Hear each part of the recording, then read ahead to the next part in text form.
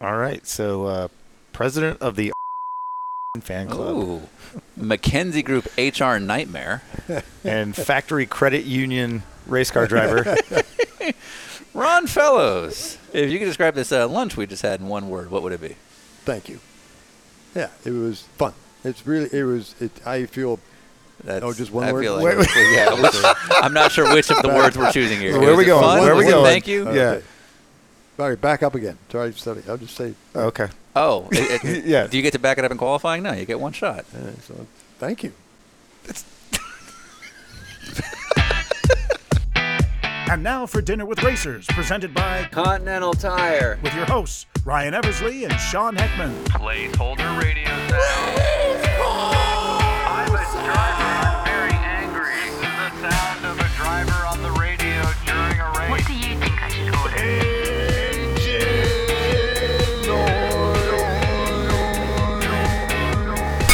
Today, on a very special episode of Dinner with Racers. Man, that sounded classy, Ryan. And you know why, Sean? Why, Ryan? Because today's episode is Ron Fellows. Ron Fellows. So are you saying here on our podcast trip, as we drive back from old Hilton Head, South Carolina to Atlanta, Georgia, we got sports car legend and NASCAR veteran Ron Fellows? We did, and honestly, when you said, okay, next up on the intros is Ron Fellows, I literally was like, oh, we had Ron Fellows.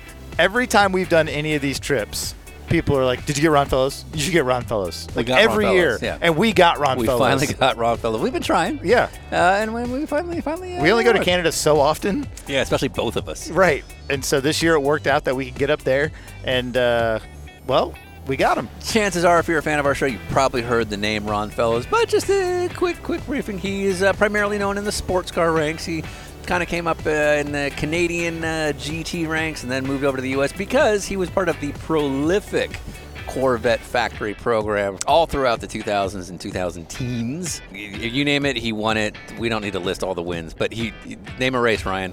The Mosport Grand Prix. He won it. Yeah. Sure. Yeah. But he won everything because he's Ron Fellows. Right. Mr. Corvette. One of the cool things about Ron is that he doesn't know he's Ron Fellows. He does not. He just thinks he's Ron. Yeah. And we're looking at him like, okay, this is a legend. We got to be on our toes here, make sure we're good to go. And he's telling us about construction work that he used to do. He's talking about how he worked on his own cars, how he and his brother did all this cool stuff coming up. It was really neat to kind of get his take on the Canadian legends of the sport and people that he thought needed to be recognized, and then also the future of Canadian motorsports. Yeah, of which he is still an extremely active part. Yeah.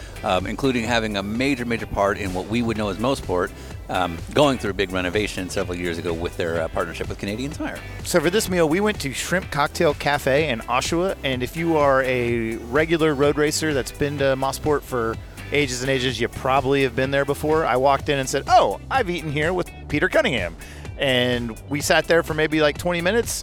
Ron Fellows walked in, and everybody there knew him. He was shaking hands with the owner, the manager, you name it, because he's Ron Fellows. Yeah, and he's such a guy about town to take care of everybody. In fact, the lady who runs that place also does all of his event catering for the event business at the racetracks and everything. Yeah. So just such a he's everything you wanted him to be. So over at the Shrimp Cocktail Cafe, I had the chicken sandwich. Ryan, you had? I had the shrimp cocktail. So here are some things you're going to hear about. Dating your sponsor's employee. An absolute refusal to curse on our show. NASCAR racing and the one that got away. And quite a lot of talk about Stan Mikita's Donuts. That's right. Stan Mikita's Donuts, which if you are between the ages of 37 and 45, you'll understand the reference. Now, it was a drive up to Canada from Watkins Glen, New York. Yes. But it was easy and it was safe for two reasons. The first reason was Sebastian Bourdais. What a wheelman, Yeah. Hey guys, thanks for coming by. I live in part-time in St. Pete and full-time in Paul Tracy's head. Oh my God. I should have read this one before I read that. And I'd say the second, but it's really 4 reasons. That's a Continental Tire plug. Do the thing. Continental Tire plug.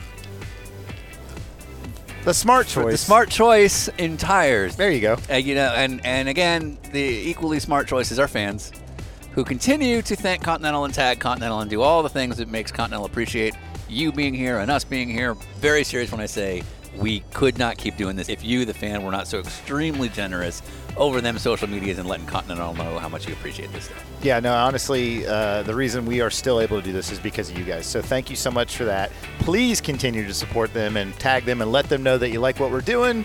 But for now, let's hear from Ron Fellows. Safari Planet. I'm Ron Fellows. All right, we're going to start in 5, 4, 3, 2. So you eat here quite often, or at least you used to? Yeah. So, well, I don't have to because Wanda and Shrimp Cocktail come out to the track. Oh, so, nice. Yeah. Yeah. So we do. We have an evening program. It's called the Ron Fellows Driving Experience. The good news. No, He downplayed his. Do it again. Say it's it with called confidence. yeah. Say it with confidence. No, please. no. It's fine. What is it called again? RF Driving Experience. Jeez. This is how it's going to be for the next couple hours? Yeah, you're gonna hate this. Anyway, the good news is when we, my wife and I and Carlo Fidani are the partners at what is now Canadian Tire Motorsport Park. Yep. And when we did a lot of the upgrades, People know it's Mosport. It's Mosport. Yep. Yes, was still Mosport Park, but the Circuit. yeah, Yeah. you're talking to the guy who sold the naming rights. Okay. I gotcha. Which has been a great benefit for us in terms of our ability to broaden our reach and marketing and et cetera. Anyway, when we did a lot of the upgrades to the facility, the Grand Prix circuit is pretty much sold out from the time the snow melts to the time the snow flies. It's fully booked, and it has been.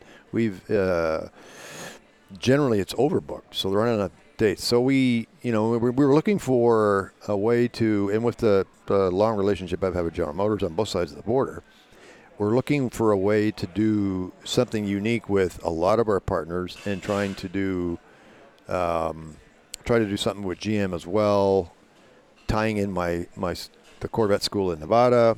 So anyway, so we thought, well, let's try these evening programs. So the track day is 9 to 5. So basically do a classroom, and it's just an evening experience, more of a corporate sort of fun thing to do. So what we have are Corvettes, Cadillacs, and Camaros. So that's right now it's Z06 Stingray, Z06 because we're in Canada. You got a story in there, by the way. Yeah. CTS 5V Blackwing, CTS 4V Blackwing, and then Camaro SS and Camaro Z01 1LE. Z01 1LE. Anyway. No one knows what's happening. Yeah. So that there are groups of 18 approximately, and we do the basically it's an opportunity in a lead follow environment to get to drive all these great high performance cars and showcase not only GM's high performance cars but also the facility.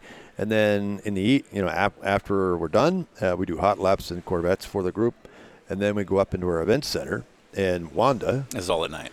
from Shrimp Cocktail here, puts on an incredible meal. We sit around and shoot the breeze, and so it's been pretty successful. You're not our first Canadian, but this is the most Canadian one we've had so far. I've heard an oot. I've heard an a sorry. A Zed? And a Z. Yeah. So we're striking all matches, and it's been 2 minutes. Yeah. And we have very colorful money. So this is an hour and a half from where you live. I understand why you'd want to promote Shrimp Cocktail, because it's near Mosport if somebody were to go, or Canadian Tire Motorsport Park. Yeah. And obviously they do a lot of work with you, but this is an hour and a half from where you live. Well, it's because we basically live an hour and a half from the track. Right. Yeah. So why are we here? Yeah, why didn't we go to your neighborhood restaurant? Is this just you didn't know us and you were like, I want you as far away from me as For some reason, I possible? thought you guys were coming out this way, and I thought, well, in the end, Well, we did. yes, you did. Yeah. But I've known Wanda for at least 20 years, maybe Okay, 2.5, okay, maybe okay. more. Going Yeah, back. Yeah, sure. Because it goes back. Even more than that. 'Cause Wanda Nepart, who's the owner here. Yeah. She When you worked say here. owner, by the way, owner sometimes sounds like somebody that maybe just like checks in once a week. Like she's back here working. like setting tables. She started working here. Yeah. And then ended up buying the place. So so we've had Pratt Miller Corvette Racing dinners here. Yeah. My karting series, we've had little events here, and Wanda does all the catering for our evening driving program, plus the hospitality suites on our major event weekends. Okay. So, I mean, the big thing about Ron Fells that we learned, which isn't very surprising at all, is that there's not a lot of dirt. Yeah, We tried. You are pretty squeaky clean. Yeah. Yeah, I mean, What we does talked. that mean? Like, no one was willing to throw you under the bus for anything, and I think it's because there was no like, oh, this one time he got real rowdy and punched a fan in the face. None of that. Oh, yeah. no. Never an unkind word towards Yeah. fans or anything. Or yeah, Well, yeah. so- No, it's like, yeah. man, this guy's really nice. Yeah. Okay, what did TK have to say? That's what I Yeah. But like Kelly Collins. Yeah, like the question I had after talking to Kelly, trying to get dirt was, how did you take to Kelly? Because like it sounds like you guys couldn't have been more opposite, Right. In terms of how you handle things. He was a terrible influence on my kids. Good point. Yeah. Yeah, I can see that. No. Yep. Yeah. Kelly, no, great character. He, Of course, that's the answer you're going to give. Yeah, But no, he character's- is. Character's the right word, Yeah. though. Character's the right but word. he had my kids at a race. I forget where it was exactly, but they were at the back of the hauler watching. He had a toonie, and he more than a few, which is a $2 coin for those who don't know, and glued it to the asphalt. Uh-huh. So he had, and they. And it was they were hiding Let's under watch the this. yeah. Yeah. So they're like, hey, Sam and Patrick, hey, let's watch this. Yeah. And and then he put one on the end of a fishing line. Nice. I think it was probably a Canadian $5 bill or something. Yeah, And then yeah. and they're Yeah. That's our next show. Kelly Collins with children. Yeah, Kelly Collins episode. pranking people. Yeah. Yeah, exactly. Yeah, no, Kelly was Kelly also helped me with my becoming a bit of a watch geek. Oh, neat. So, Well, yeah. he commented on my watch right away. That Yeah. makes sense now that Kelly Collins brought it. Okay, Yeah. I get it. Yeah, I went right from a Timex Ironman to a GMT Rolex. Anyway, So, I'd say, I mean, you look at the Corvette days, especially Kelly Collins, bit of a known partier and fun, guy. Johnny O'Connell's not shy. He's not quiet. And then you've always had this reputation of being like an elder statesman, very mature. And so you look at those And I driver was. lineups you had. It's like, oh man, you had to exist because that program probably would have been taken a mayhem tank. without Yeah, that. exactly. Yeah, like cars getting destroyed everywhere. Like I'm guessing if you saw a Johnny O'Connell starting to get into rental car shenanigans, you're probably like, hey, we've done this. Like let's. yeah, there was. I'm not sure what we can actually tell, but anyway. We had no. But there's also, that it's part of the joy of it all is the different characters. And we had some great characters. Obviously Johnny and Kelly that were staples, and Andy Pilgrim. Obviously, we had Max Pappas, Frank Freon. I'm sure I'm going to miss some. Then Magnuson and Beretta, and obviously the winningest driver, Oliver Gavin. But yeah, no, everybody had their time to shine, and also, there are times when and because I was the oldest, but almost entirely the entire time, because when we started the Corvette program, I was 41. So I was You got time. well into Dude, it. I'm 39. You're That's gonna be awesome fine. news. You got time. Yeah. No. It Yeah. was 99 was when we debuted. Yeah. It was great fun the early days, but also you had to. Yeah, I guess I was in charge of corralling. Yeah, I can see Yes. that. That makes sense. Or the We're not normally a chronological show, but one of the things about your history that is really, I just have so many questions about is you start out doing some karting basically out of your own pocket, right? Because you don't come from a wealthy background. Your dad's an ordained minister. he was an Anglican minister. Yeah. And where was that? What's that? Where'd you grow up? Mostly in the Toronto area. Yeah, I was born in Windsor. Yeah. And then my dad had a parish in the Windsor area when I was very, very young, and then we ended up in Sarnia, Ontario for several years, and then he got a parish in Port Huron, Michigan, of all places, and we were there for 3 years, and ended up moving to Toronto. That was sort of between 57 and 69, and then we ended up in the Toronto area in 1969. Okay. And So that's generally where always the Toronto area. Yeah, for sure. And your dad made his living He was Off an of Anglican preaching. minister, yeah. Yeah. And my mom was initially a teacher, and then there was way too many kids. It was like 5 kids, is that right? yeah, I'm the oldest of 5. Yeah. I can see you as the oldest. Yeah. That adds up. Yeah. What are you saying, Sean? So what I just heard was a priest or a minister and a teacher. So not a lot of budget for racing. No, and with the 5 kids, yeah. Race fan? Your dad, race fan? Mom, race Nope. fan? No race fans. My uncle, my mom's brother, he was into rallying. He had cool cars and that's where the influence was. Yeah, and he took my brother Rob and I to we moved here in Bryan Adams, summer of '69, and my uncle and his friend John Cross. It was my uncle Chuck McLaren. He's in the Detroit area, has been for decades. But he and his buddy, his rallying buddy John Cross, who's in Mooresville, North Carolina now. I spent a lot of time bunking there when I was doing NASCAR. They took my brother and I to the Canadian Grand Prix here in '69. That was sort of the turning point for me. That's like, wow, I want to be on the other side of the fence. Easy to say, hard to do. So yeah, I didn't start karting till I was 15. My brother and I both doing paper routes and taking a couple of years to save the money to kind of get one. Just to get one, sure, Yeah. sure. And he actually, Rob got one first, so he was better at saving money apparently. We're stealing yours. Yeah. But that's kind of where it started, and then my uncle doing the rallying, he ended up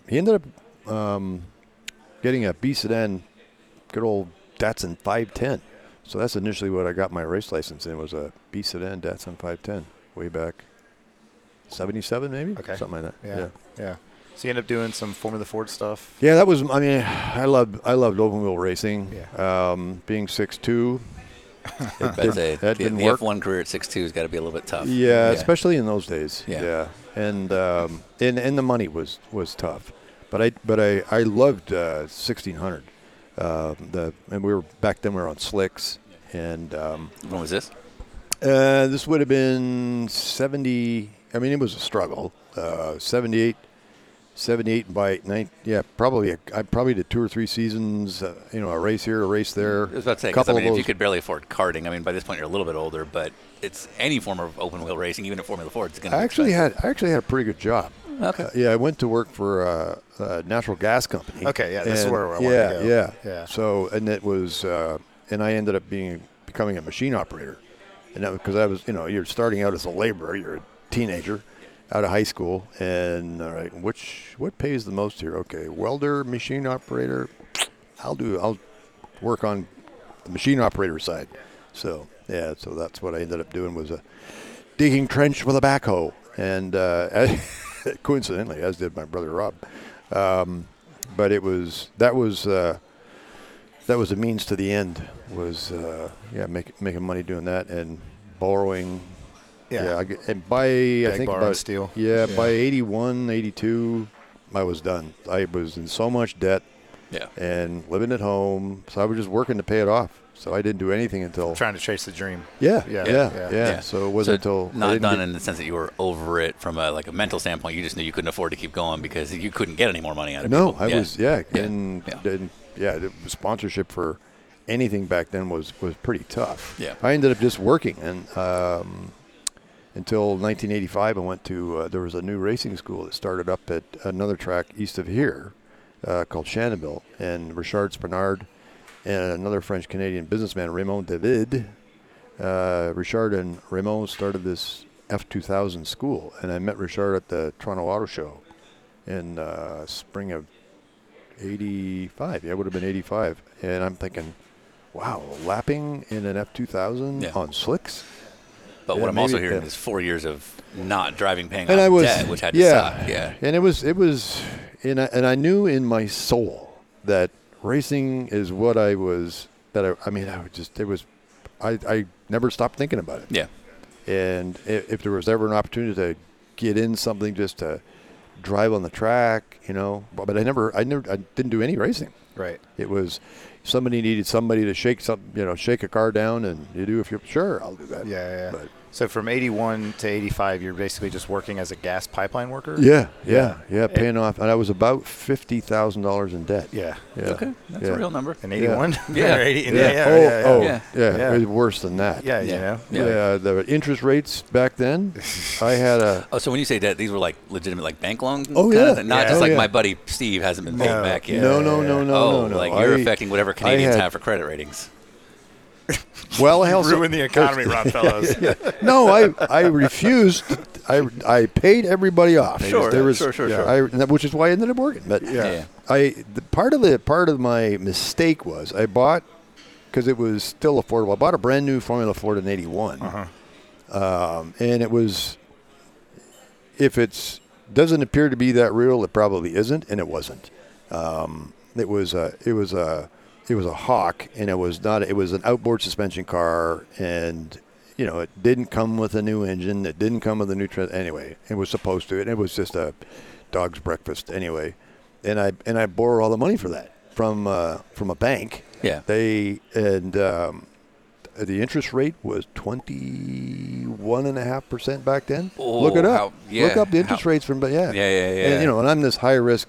And I was supposed to, when the car was on the track, it was supposed to be insured. I couldn't afford insurance. So you just hinted at where my next question was going to come from, because if I'm a banker, I don't think race cars are specifically good investments, especially to a teenager or somebody in their early 20s. I was in my early 20s, yeah. So if there's one, and I know you're a son of a preacher and you're like Mr. Toronto, so you're probably not going to go with me here. But nearly everybody we've ever asked started their career on a con of some sort. They lied about their age. They lied about their racing insurance experience. on a racetrack sounds like a so good story. what was the story to the bank? Was it for a Formula Ford? Well, it was the guy that was selling who was the dealer for Hawk back then. Yeah. had an in with with this like a particular creditor. bank. So it's his car. Yeah. Okay. Yeah. So you got Yeah, conned. but basically I did. Okay, yes. yes. I got. Yeah. No, brand new I engine, I got. tell you. Yeah. I got screwed, but I did not screw over the bank. I paid them off. Yeah. I paid and even my dad at one point he sort of takes we write out my income and my debt, and he goes to an accountant friend, and the guy says, "Tell your son to declare personal bankruptcy." That's what he needs to do. Right. And I'm like, no, I'm not doing that. I will pay these up, because I had the crap engine that I had, I ended up getting a new one, which I traded for appliances, because I could go. I'm hearing the con now. Here it's coming. That laugh meant you just found the con. Well, no. It was it came off of my paycheck, because this natural gas company had they sold appliances as well. Boy. So there was so I was able to get the engine with I think it was a stove and a fridge. Okay. From the company you worked at. Right. Yes, so that ended up coming off my paycheck, being deducted And there's off the back of their truck. Yes, right. Yeah. So that was delivered, and then there was also a company credit union, and I was able to. Yeah. Okay, there was probably a con there. I'm doing this for my mother, and blah blah blah. We can borrow this money, and that was for more stuff. We did it. We did it. So- We ruined Ron Fellows. No, that's all right. I paid Ron Fellows.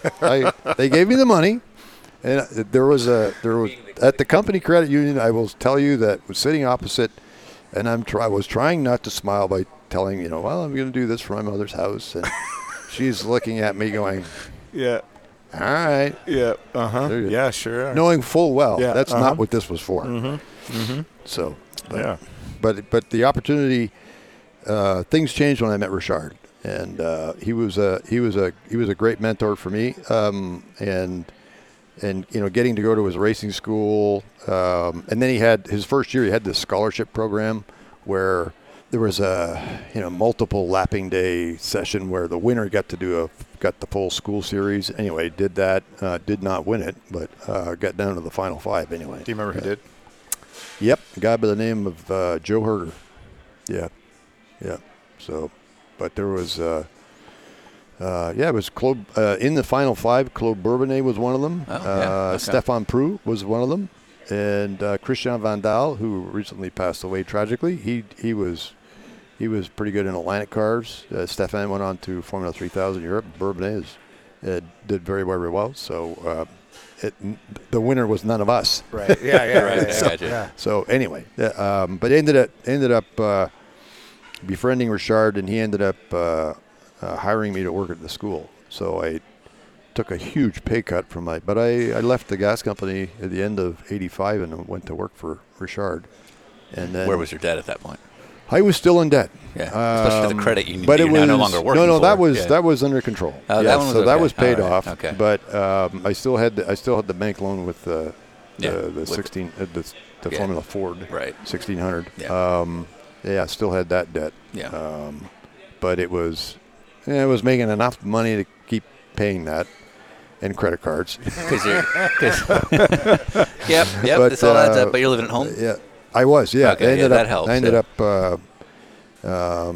My parents split up, and my dad was coincidentally ended up in the Belleville area. Oh wow. Yeah. So real I close to the ended track. up getting a room with in their house for a while. Yeah. And you're how old at this point? 85, so it would have been 26 or 7. So you're now towards the late part of your 20s. You're looking at 30. You're living Yeah. with your dad. Yeah, Miles deep in debt. and his second wife, one of her sons, my stepbrother, we ended up getting an apartment together in Belleville. Oh, cool. So we shared an apartment. Because he had a good credit. He had a good credit rating. He had a good. Yeah. He get the sign off. Yeah. Actually, yes, and I think you're right. So Terry, I'm pretty. Yeah. The lease may have been in Terry's name. Yeah, Terry, and I paid him cash. Yeah. Right. Yeah. Yeah. We get it. Yeah. It's sad how quickly I understood that. Yeah. Okay. So. We should probably stop now. Yeah. Anyway, long way around the barn. Yeah, the 4 years you're working on a gas. So, it's like, what are you doing specifically? Like, you're just doing heavy equipment operator, or? Yeah, there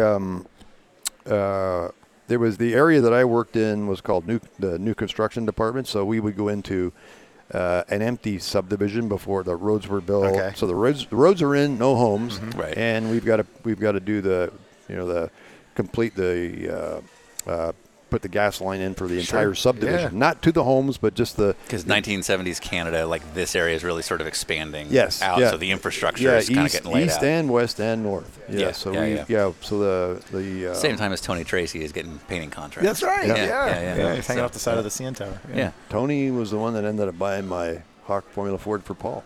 No Whoa! shit. Look It all at comes that! back around. Look at that, Okay. man. Yeah. Okay. That's Yeah. crazy. You created Paul Tracy. Yeah, you single-handedly made his career. You discovered him. Yeah. So Not really. yeah. So you're doing construction in these basically brand new neighborhoods that haven't been built yet, and you guys are basically building the infrastructure for all the gas lines So and everything. we go in and it was I think it was like 2-inch diameter plastic pipe. So they would stake out where on all these roads, and I did the trenching and with a backhoe, and you were just a couple of feet of depth, 3 feet. Yeah.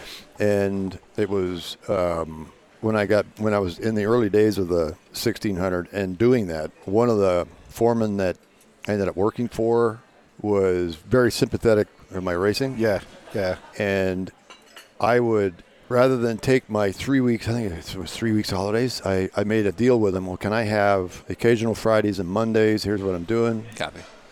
Yeah. At a trade for. Yeah. And then there were days where he would actually, when I'd used up that, Right. he had faith in my ability to be quick about my trenching. Sure. So he would, if you can get me, like on a Friday, for instance, I had to go off to a race somewhere. Right. If you can get me this many feet by if you hit this 1,800 feet by noon, Yeah. All good. You're you're get good, the day off. because it'll take them the rest of the day to Yeah. do the put it in. parts. Now, Yeah. didn't create good feelings with the rest of the Oh, crew. no. Yeah, Absolutely right. not. Like, he Why gets are to you going so fast? Yeah, exactly. But it's anyway. like, oh, you're going to go play race car. We're going to stay here in the heat. But that creates an addendum. So we always have a thing that's, there's a couple lessons that are learned in nearly every episode, which is start on a con always. Part two is always be likable, because the people that are likable, typically their careers have longevity because there's inevitably a bad spot where somebody helps you. But I think there's an addendum, which you just keyed on, is be likable, but especially be likable to the right people. Right. Yeah, that's true. You know. Right. Yeah. No, there's plenty of those along the way. So lessons. It's very common as you get into your mid-20s to start looking at what you're doing and go, is this the rest of my life? Well, I was going to say, it'd have to be because you've driven race cars. You've done some stuff. Yeah, and now you're not doing anything like that. You're I a was backhoe operator. backhoe. Yeah, and it was, my mother would tell you, I was miserable. Because that's really, I really felt like that's what I should be doing, and was somehow destined to make a living racing cars. That's all I wanted to do. So, is bitterness seeping at all at this point? As you get closer to 24, 25? What do you mean? Like, were you getting bitter? Like, why not me? Why am I not getting? Oh, I see. Yeah. When you're out of the car for a few months, okay, fine. But by year 3, you're like, what the? Yeah, like, I deserve better than I'm getting, and this is no, life not is at bullshit. all. Yeah, no. I just was okay. We're just the goal. I got to pay this. I got to pay this down so I can put some more money in the bank and basically to get a bigger credit line. In 85, yeah. In 85 to go to Spinard School and do his lapping and then sign up for the scholarship thing, and then I ended up doing the first weekend of his racing series anyway. But that was it, and then I was out of money. How'd you talk your way into that? Did you pay for it? Or I did. Oh, okay. I did. I paid for it. Yeah, credit card. There you go. Yeah. We became friends, and then he ended up hiring me to work at the school. And then the big turning point was GM at Canada, and a number of the tobacco companies were heavily getting into it, and particularly at the entry level. So players ended up hooking up with General Motors and created the Players GM Challenge, and it was they were showroom stock Camaros and Firebirds. You could put a 6-point cage in them, racing seat, window net, drive them to the track. Fully street stock, yeah. Yeah, and it paid $6,000 to win. Oh wow! Oh, this this started in '86. Yeah, yeah. Mm-hmm. So while working at the school, Richard and I go after this in the winter of '86. Yeah. Early in the winter, there's this big announcement in Toronto about this series with Players and General Motors, and guess what? GMAC would finance the car. I'm in. Keep hearing a thing here. Because at this point, like you're now 27 or so, 28, and I'm guessing at 28, you're right. At 28 and 6'2", I'm guessing F1 is not on the cards. No, for you. That dream died. So what's the dream? At this point, is it just I want to be a paid professional driver? Or yes. I just want to drive as a hobby, and I'll just do what I can to pay for it? Well, it was just there's got to be a way to do this somehow and get into a category that was somewhat affordable, that was marketable, and some level of equality with the equipment. Okay. That sounds very much like I want to be a pro driver. Yeah. Whatever. Well, that is. and some advice that I got from Harvey Hudis was one of the original owners of Mosport, and I would talk to Harvey on occasion. And the best advice he gave me was, Ron, forget about open wheel. You need to go sports car racing, because if you're any good, one of the manufacturers is going to find you. Yeah. Okay. And then this sedan series started up, and it was a real boom period for Canadian racing. You had 3 different tobacco companies involved with 3 different brands. So you had one brand was sponsoring an F.250 series, and Rothmans was with Porsche, the 944s, and then Players with General Motors, and it was all unheard of levels of prize money. Yeah, $6,000. I mean, that's still. Oh yeah, no, yeah. It was awesome. Yeah, because I think the costs on a weekend were probably $3,000. Oh yeah, you're making money. Yeah. So GMAC will finance it. Yeah. And is the Ron Fellows math? Well, if I get this much off of what I'm going to win, because I'm clearly going to win against what I owe, this will pay for itself. Something like that. Yeah, I understand this math at 28, sure, or 44. And Richard was all over this, because here's a guy who was Gilles Villeneuve's teammate in Formula Atlantic. He'd done Can-Am and Trans Am and had won, and just kind of didn't get the break he needed to get a full-time ride, but super talented. And he's looking at this. He's got this racing school, now there's these 3 series, and he did all 3. Okay. Yeah. Yeah. And there were. I don't know if he ever won all 3 championships. I'm sure he probably did. I just don't remember. Sure. Yeah. But for sure, 2 out of 3 was pretty regular for him. And he was, for all of us who were relatively new at this, he was indirectly for some a great mentor because of his level of experience and skill. Yeah. And just He's one of the craftiest, smartest, pure racers I've ever raced against. Yeah. And but anyway, he was super helpful for me. So in '86 when the Players GM Series started, his partner Ray David, he wanted to be part, so they had a tractor trailer and Richard. And this is a single driver series. Yeah. Okay. So they each were, one of they you were wants like your own they were car. like 50-mile races. Okay. Yeah. And so Ray was driving. Richard had a Formula 2000 team, so they were doing So both. they had all the infrastructure. Yeah, they had and obviously the facility at Shannonville, and so I was able to park under their tent, and the school paid my entry fees, which was nice. Oh, nice. Okay. And so you had a sponsor. So I had the the racing school. That was it, and we had a dealer sponsor, Golden Mile, that doesn't exist anymore. They were super helpful, particularly for me. The very first race, which was at Canadian Tire Motorsport Park, Mosport, Yeah. You can just say Canadian Tire Motorsport Park. We understand. 76 cars. They sold 76 cars. So there was like a heat race to make the feature. Wow. And it was super competitive. So were you renting your own car? I mean, you're under their tent, but is this your car and you've got to work on it? I was terrible with that. One of the guys that was working on the other stuff would come over and jack the car up, and we'd do wheels and tires, because that was really all you did. And GM had a huge parts truck there. They actually had spare cars if you needed them. Okay. Yeah. And profitable. Yeah.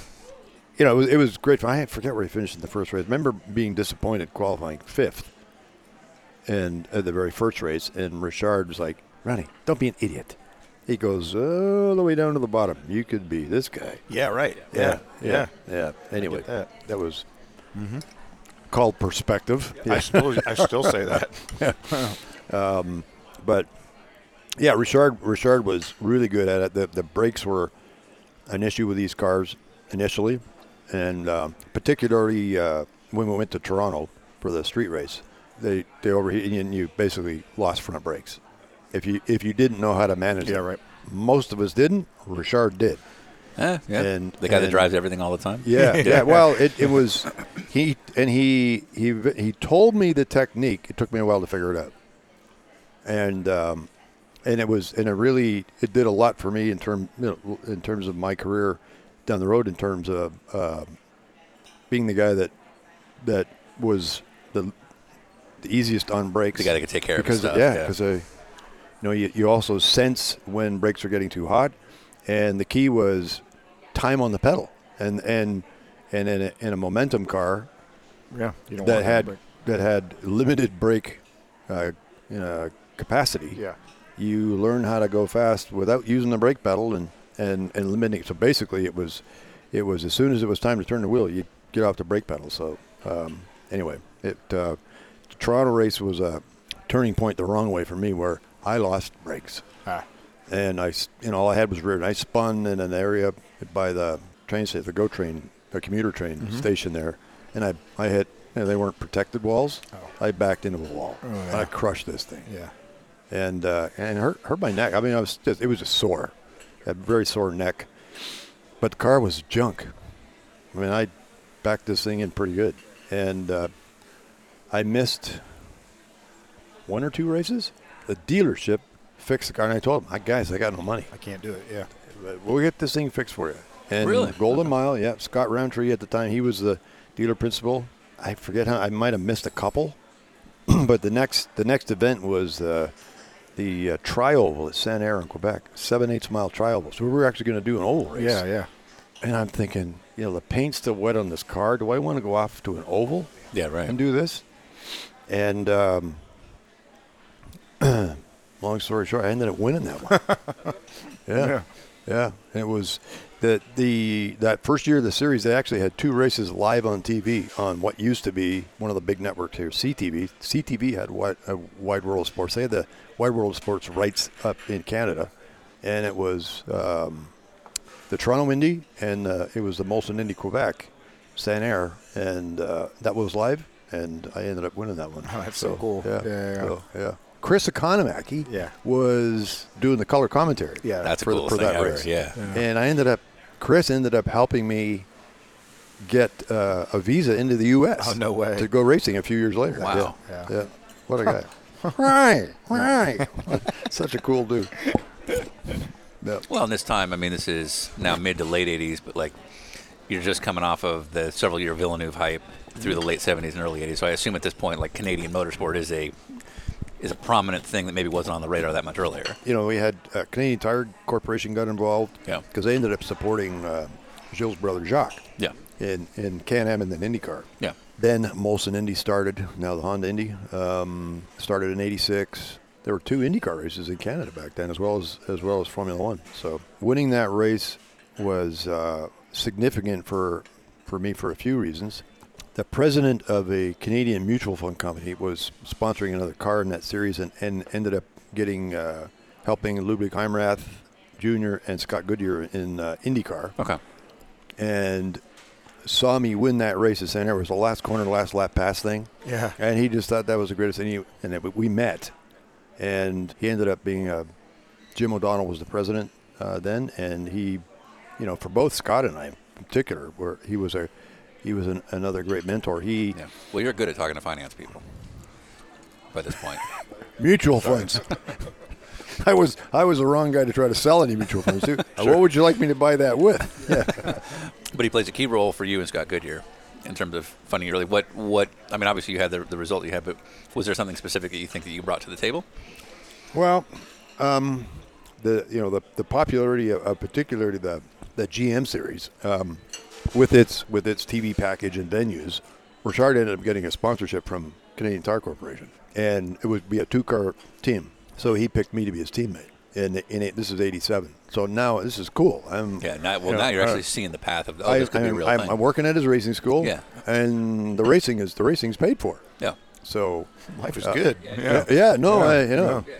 Now, and I even have my own apartment in Belleville.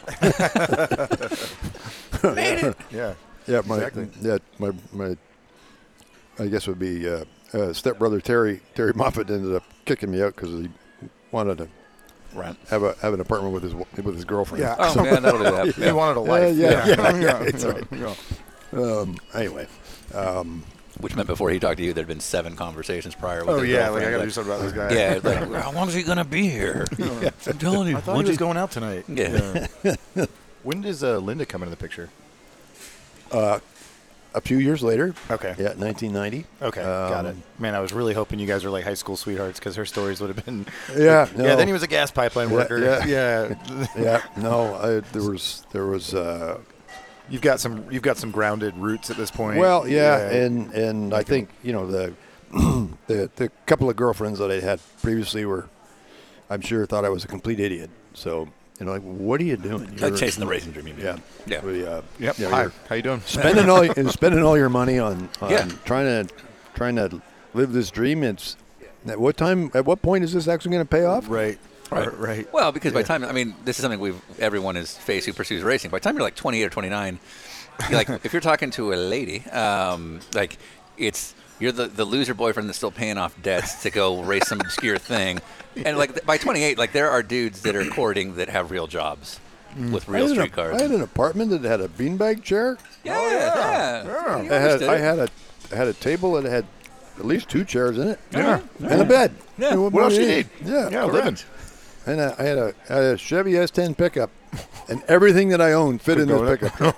It was a good thing. All right, so you're going through this. So wait, so back to your now wife. So what was 1990 Ron Fellows like? So I'm just I ended up heading in the direction of Trans Am. Yeah. Partially because in '87, driving for Richard, or driving with Richard in the the Motormaster Camaro team in the GM series. We would run at then Motorsport twice a year, and I think at least twice. And one of the weekends was in the fall was with Trans Am, and on the practice day, Gordy Oftedal, who Richard had driven for, comes into our paddock area. Hey, where's Richard? Oh, he's in his Ep.250 car. Oh, I need somebody to shake down my Trans Am cars. And Ray looks over, and I'm actually standing there wearing my suit. Yeah. And he says, well, Ron can probably help you out. Yeah. And Gordy looks at me, and looks at the name on the waistband of my suit, and he goes, Ron Pella. I heard of you. Yeah, come on. Sure. Yeah. Thanks for the vote of confidence. Yeah. So, okay, cool. Yeah. So he had 2 Buick Somersets. Okay. They were V8 powered, Yep. and I remember it like it was yesterday. It was the first time you drive something impressionable, like the first a time big I was, car. Yeah. Yeah. And but this thing with, I don't know, it was 550 horsepower probably, weighed 2,500 pounds. Oh, wow. What was the Camaro? The Camaro that you've been driving. Spec-wise. That was pure stock. Okay, It so was, nowhere close. No, Yeah, it was 32 or 3,300 with all of 230 horsepower. Oh, maybe. okay. Yeah. So On 2,600 street tires. Street tires, So exactly. 2,600 pounds, 550 horsepower. About a minute 40 compared to a minute 20. Yeah, right. Yeah. Okay. At Motorsport. Yeah. Yeah. So Big anyway, he has 2 cars, and he has two gentleman drivers, and who hadn't arrived for the practice day. So I jump in one and go out and do some laps, and it's just man, this the grip from these big slicks Yeah. and all the power, and so I jumped in the one, and I probably did 4 or 5 laps, and maybe 6, and I'm on pace lap time wise. The lap time that I did in the one car would have put us in the top 10 Oh, nice. in qualifying later in the weekend. So at that point we were probably early top 5 or 6, and Gordy's like, you got any money? No. So Yeah. if you can get and it was not a lot of money. He says I can put you in one of these this weekend. Yeah. Right. Yeah. I can And do that for you. Yeah. I'm like, I can't do it, but we'll do another one. Mm-hmm. So I ended up doing Road Atlanta. Oh, cool. Later in the year, because I think I paid for the tires. Yeah. Yeah. So and where I got the money for that was in that GM series days, to discourage tampering and cheating. Besides the drive lines were sealed, you had to post a $5,000 bond. Oh. So that was not easy to initially get. Yeah, right. To be able to So put to that get up. that back is pretty critical. When I got that at the end of got that back at the end of the season, just use there that was for there was my money to go to Road Atlanta and smart. drive That's- this. they made you Buick prepay Somerset. your penalty. Yeah. Yeah. Huh. You get if you got caught and Yeah. it was a legitimate cheating, Yeah. you forfeited the $5,000 bond. Prepaid penalties. Yeah. Yeah. Interesting approach. But anyway, so I ended up going to Road Atlanta, and it worked out really well. I finished 4th. Yeah. Oh, nice. Yeah, and actually it was the first normally aspirated car. They were turbo cars ahead of us, Porsche, a Merkur, and one of the Nissans. Yeah. Yeah. Yeah. Coincidentally, Paul Newman. We have a throwback bit we have to do. For the running gag? No, it's a throwback running gag because Johnny O'Connell was his teammate. Oh, right, So yeah. How We'll was get it? a- How was it being teammates with somebody that was a second faster than you every time? Pardon? A second faster than me? Oh, it's just a question. Yeah. From what we've heard from Johnny, Johnny and only was a second Johnny, faster than me? and everywhere Everybody. he's ever been. Yeah. Everybody. Oh. Everything he's ever done, he was a second faster. All right. Sorry, Johnny. So you do the Trans Am thing. You end up getting a race one of those Merkurs. Was that an X-Roush chassis? It was a Roush deal. Oh, okay, cool. So At that event in '87, met Lee White, and so I got the next year got invited to a test, and but didn't get to ride. But I ended up so I was in the Players GMC. I hadn't won the championship yet. I ended up second in the championship, and then I went off and did my own team with my brother, starting in '88, and we ended up getting Firebirds, but it was like unfinished business. Got to win this championship, And I won in '88. I won in the Firebird. I won the Montreal Grand Prix event support race with the GM series, and then I won Toronto. So you're winning all the headline things, especially in front of the crowd. So the whole relationship thing started with the couple of relationships that started with the racing school, because it ended up I ended up with Sunoco Canada. I ended up with them as a sponsor in '88 because one of the partners in an agency had been at the racing school. Oh, nice. He had this, so he tells me, Brad Brown was his name, stack of, mile high of proposals, mine being one of them, but leafing through it, Ron Fellows. Oh, yeah, he was at the racing. That's how that started. Really? Just because you were an instructor at the thing he was at? Yeah. So he recognized the name. And I'm guessing you were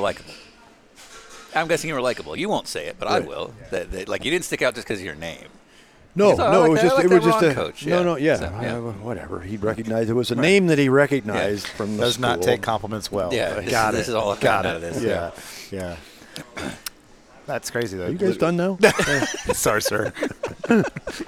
It was certainly not a big budget the first year, and we had my S10 extended cab pickup truck was our. That's your big rig. Yeah. Stacked with wheels and jacks and tools, and he drove the cars to the track. Yeah. So cool. But so cool. So McKenzie Financial was in the president Jim O'Donnell. We kept in touch, but he already had a guy he was sponsoring, and I'm not going to go down that road. But I thought, you know what? The very first race, I talked to him. He said he was coming to the very first race. So I put his name on the car anyway. Right. And this is the same McKenzie that was on all the Scott Goodyear Indy cars and all that. Yeah. So McKenzie Financial. So I had McKenzie Financial on my car. I mean, Sunoco was the primary, and I made McKenzie Financial and one of the name of one of their funds on, and I put it on the car. The nice thing about the Firebird was the nose. Man, it was lots of billboard. Giant space. billboard. Yeah, exactly. So anyway, I'm P1 in. I think it was qualifying. Here comes Jim O'Donnell over to see me, and he's got the sheet. And he says, "Man, pretty good." And he sees and he looked at me and says, "How much is this going to cost me?" Oh, good answer. Yeah, that's a great question. Yeah, that's a great question. Yeah. Wow. And what do you think you can afford? Yeah. Anyway, he threw out a number, and I said, "Done." And he was anyway. Did you later regret that you said done too quickly?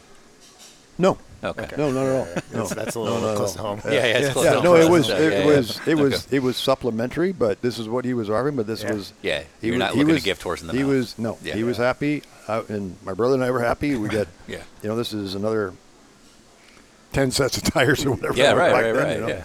So, but the best part was that after I'd won the Toronto Indy, they did a big newspaper ads, and he was just thrilled because they had customers. So now he's promoting you, right? Yeah. So he's promoting the fact that they're involved. Right. But you're benefiting from this. Yeah. So and Sunoco was doing win ads were a big thing. That was kind of the big deal. They need to come for back. a while. Was win ads. You got to do win ads. Yeah. As a reward, he sponsored me for 2 Trans Am races in '88. Yeah, so that was, and then, and I had plenty of connections with General Motors here in Oshawa, but I'm looking around, and the team that was the most successful with a multi-car effort was Jack Roush. Yeah, right, sure. Yeah, so I ended up doing a deal for Road America and our place. So this is like August and then September, so they were, basically towards the end of the season. Right, but it's basically I got these 2 shots. Yeah. So I got to get loyalty aside. Yeah. I got to go where I'm going to win. Yep. Yeah. Or at least do well. Do well. Yeah. Potentially. Yeah. And so I ended up. I can't remember where I think I qualified. I know I qualified in the Fast 5 because Hans Stuck was on the pole, and I'm like, heard of him. Yeah. I'm in this Fast 5 with Hans Stuck, and I'm asking him for his autograph, and anyway. And I think that's where I ended up finishing was P5. At Road America? Yeah, in '88. Yeah, Trans Am. I think I ended up P5. But we went to Mosport then, and for that race, and I ended up on the pole, and then I broke a turbo, but I still managed to stay. I think I still ended up. I wasn't P. I don't think I was P2, but P3. You finished third. Did I finish third? Yeah. This I remember. It was a record. Oh, yeah. But that Jack wouldn't let me go. And Darren was like, and you could run multiple sets of tires. And like Brassfield's coming in, and he's going again. And Jack was like, no, you just stay right here. Was that playing the BOP? I think so. Yeah, in the 80s. Yeah. So this is nothing new. Everybody on the internet, calm down. Yeah, this has always existed. But that thing was so fast. It would spin the rear tires up the back straight in fifth. Awesome. Shifting 4-5. Yes. 4-5 shift. Wow. Yeah. Just so much power. So, 89, my brother and I, we've now got a really good sponsorship from Sunoco, McKenzie, and a Chevy dealer that is in my neighborhood today. In the GM series. In the GM series. Yeah, we got so real it's still budget, sort of a lower division 2-car. thing, We have a spare car. Imagine that. What? Yeah. But you're not going to make a living at this, but you're paying for your expenses. We made a living from it. Oh, you really are at this point? Oh, yeah. Oh, okay. Yeah. You're actually doing okay. Oh, You yeah. have a spare car, you better be getting paid. Yeah. So, Oh, yeah. Here's the crazy thing. Sure. We had a fraction of the sponsorship in 88, and I won, I think, 3 races. And I think I won the same number of races. I won the championship in 89, and we had 5 times as much money. Yeah. Wow. And guess how much we had left at the end of the year? Well, I can guess. Negative. We spent it all. Yeah, we spent it all. We had a fraction the year before, spent all that. Yeah. Got, still managed to win. Yeah. But anyway, the McKenzie thing was still out there as an opportunity as a reward. Same deal, a two race deal, and then we came here, and I'm racing the GM in the GM Series Championship on the line, and it was a terrible weather weekend with those cars. Lap 1 is you're going to be your best lap. Yeah, sure. And so my brother would follow, and we always worked to be first in line. As soon as you could get to we were ready the session before. Yeah. So as soon as you could get to so we were lining up in the pre-line to get to the false grid. Yeah. To be first in line. So qualifying starts and coming off of turn 10. As we're coming up to turn 1, I was like, oh, it's wet. And turn 1 didn't have the runoff that it. And I hit big. Yeah. And there was actually the guardrail, there was a little bit of a runoff, but as you got to the tunnel, it came back at 90 degrees. But it was protected by tires. But I hit it door in, and this thing flipped in the air and landed on its roof. Yeah. And then the next thing I'm thinking, here comes the next one. Where's my brother? Yeah, He went straight in. Yeah, so fortunately didn't do nearly as much damage. But then I'm worried about other cars, and sure enough, another one just clipped and spun me around. Anyway, but I hurt. It hurt my side, and anyway, they took me to the hospital to check my ribs, and I was doing the Trans Am thing, and I ended up getting 1 practice in, and then I had to jump straight, and I missed another practice. I ended up going straight into qualifying. I think I qualified 7th, but anyway, a long way around the barn. I ended up starting at the back with our backup car in the GM Series, and I won the championship. Whatever pain I had in my ribs, this was a non-issue. Yeah. So now I get to jump in the Trans Am car. I think I started 7th, and I ended up putting extra padding on one side. Well, the crew guys were really helpful, and then I ended up winning. I won the race. Yeah, and only like 3rd or 4th start. Yeah. And so the president McKenzie was there, and that was just all McKenzie, that car. And Jack was there, and one of the very few compliments that Jack would hand out, he sort of leaned in the window, and he's like, "Hey, you play pretty good, Hurt." Yeah, so that's awesome. That was that. The best part of all of this is my wife Linda. She worked at McKenzie. No way. Yeah. Oh, dude. Okay. Yeah. So that's how this all works. That's how we met. Oh, man. Yeah. Okay. Big hero. Yeah. She didn't stand a chance. Yeah. No. So your game was winning races. She didn't know a damn thing about car racing. Yeah. The hard part was Jim O'Donnell, the then president. Mm-hmm. He had a thing about employees and Fraternizing. relationships. So I Yeah. literally we were dating, and I finally, over some cocktails with Jim, I finally said, Jim, I got to tell you, I'm dating Linda Stewart, who works in customer service. So I'm like, Oh no. is this going to cost me a sponsorship? Right. Oh, she's lovely. Yeah. I was like, Yeah. so yeah. Nice. That's So a good we- deal for you. Yeah, that worked out well. Yeah. Yeah, she's been an incredible partner. Yeah. I was still in the late 80s, still had some debt. But I was now we were now getting some sponsorship, but I still had leftover. Yeah. Anyway, she was way better. You know, I had receipts in a She was an shoebox. adult. Yes. You were a race car driver. Well said, and Ryan. I'm saying this because I know. She works Yeah. at like a funding company. You know what I She mean? worked Like at a the mutual mutual fund. fund, Yeah. yes. So Yes, she's an adult. Yes. We are all well children said. still at this table. Yes. So, yeah. Oh no, there's no Yeah, doubt. yeah. Yeah.